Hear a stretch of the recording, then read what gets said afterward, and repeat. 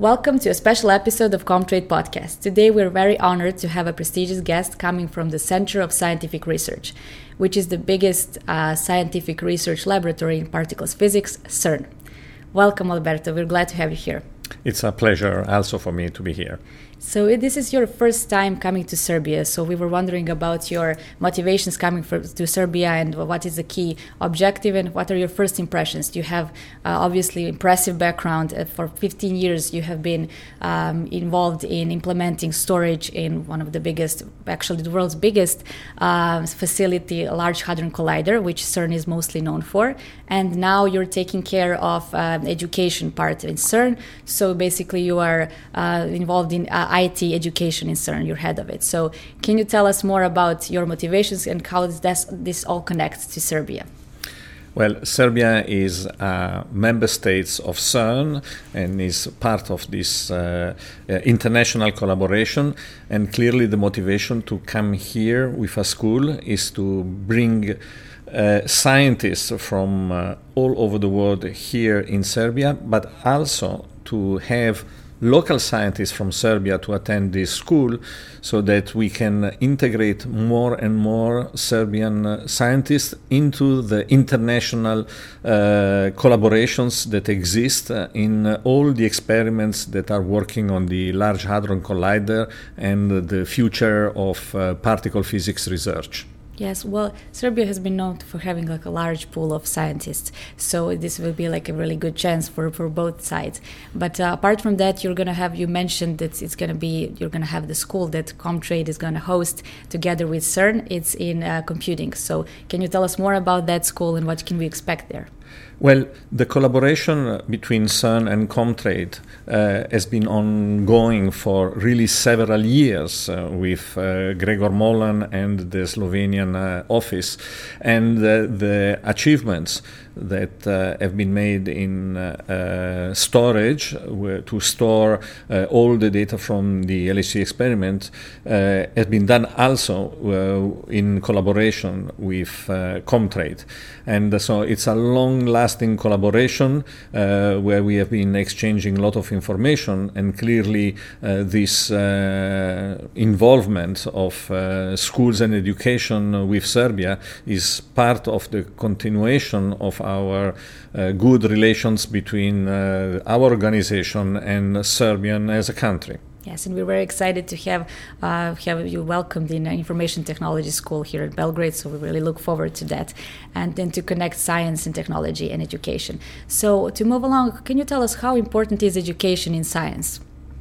Well, education is the base of any kind of scientific studies.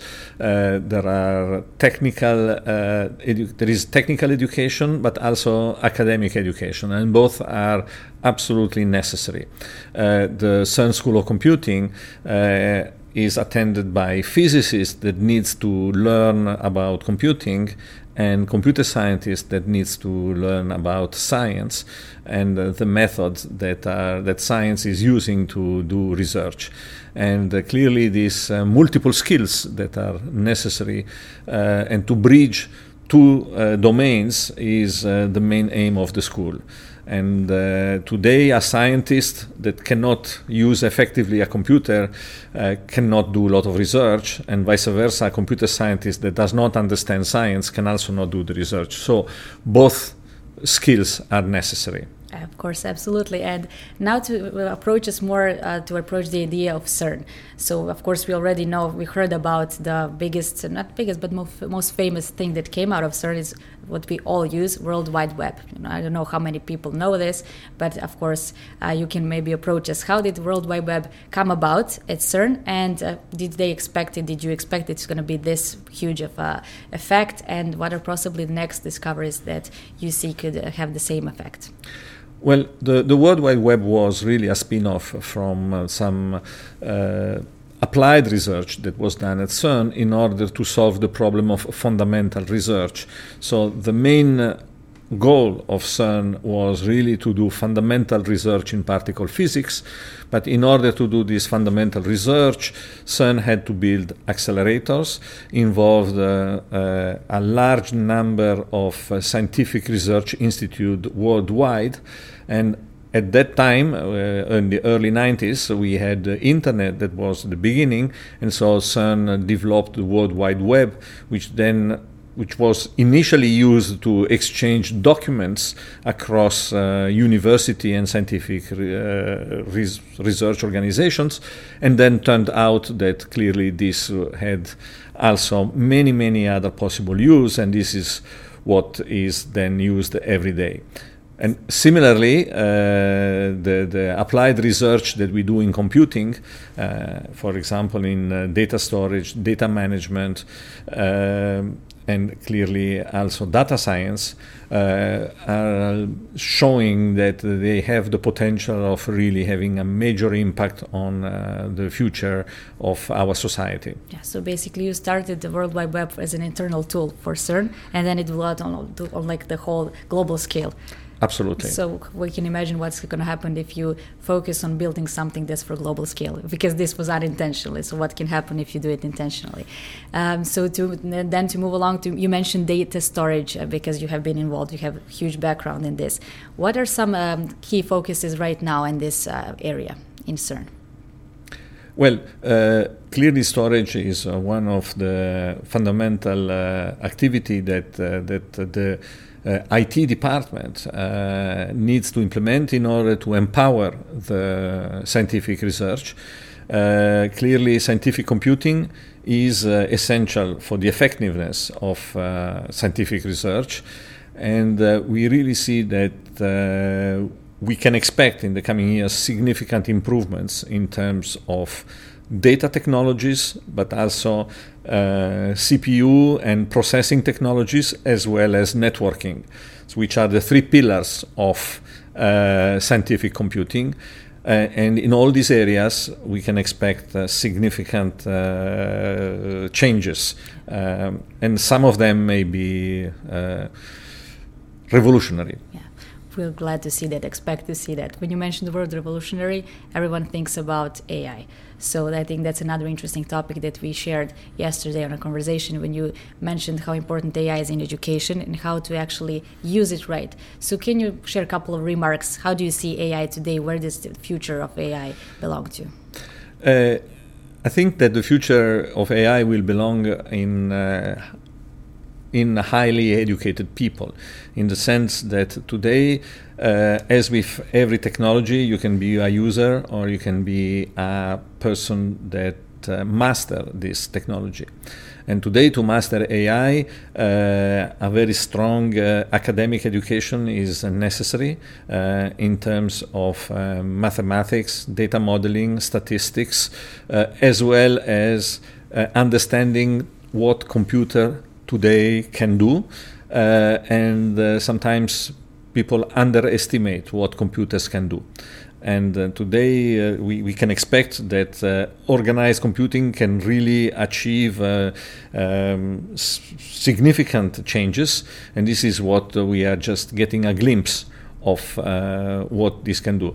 Of course, as any new technology that is appearing, science can just make it available to humanity. And then, of course, this will be for the good and for the bad.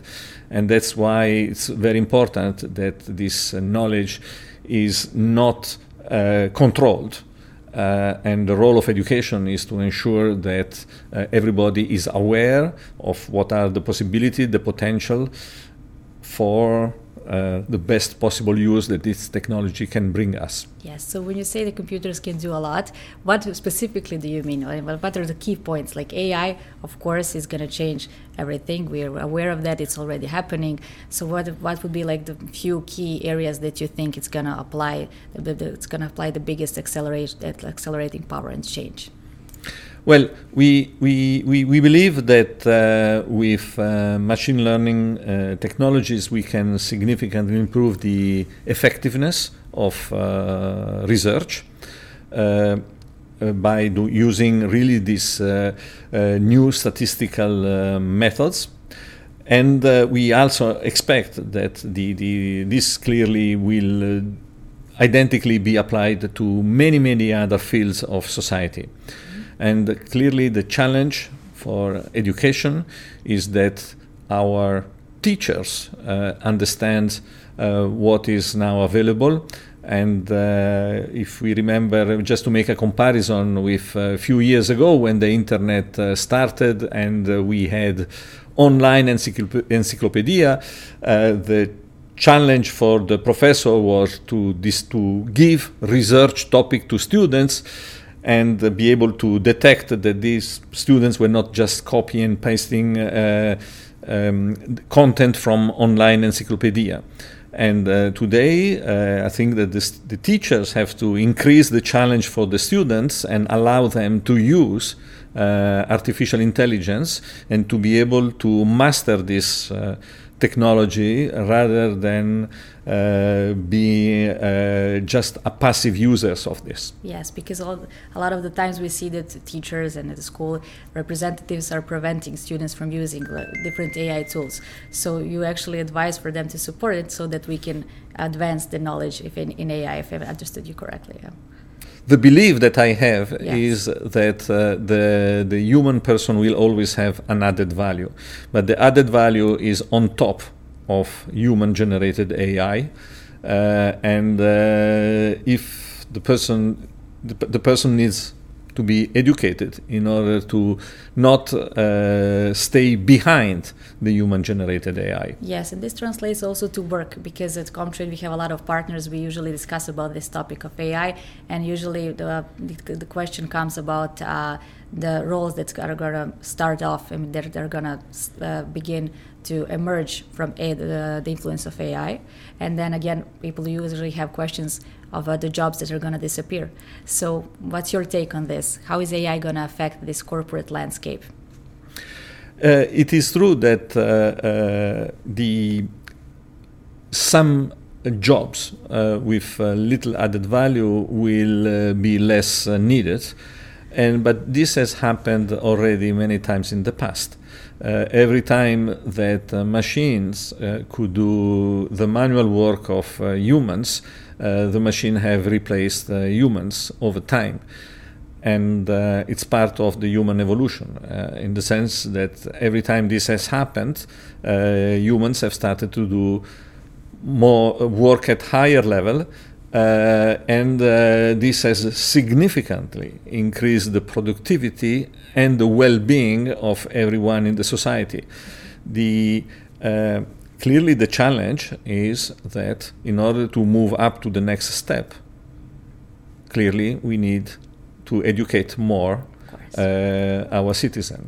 Absolutely, to educate and to invest in AI. This is, for example, as a company, we recognize this for a couple of years back already, when we decided which direction to take, and then we decided to take the AI direction, which turned out to be really good. So we keep investing in that heavily, and of course we always support education, which is how this collaboration came about, not just from business side that we already had for years, like you mentioned, but also from the education in the school that we are expecting to happen in June, from 9 to 16th of June.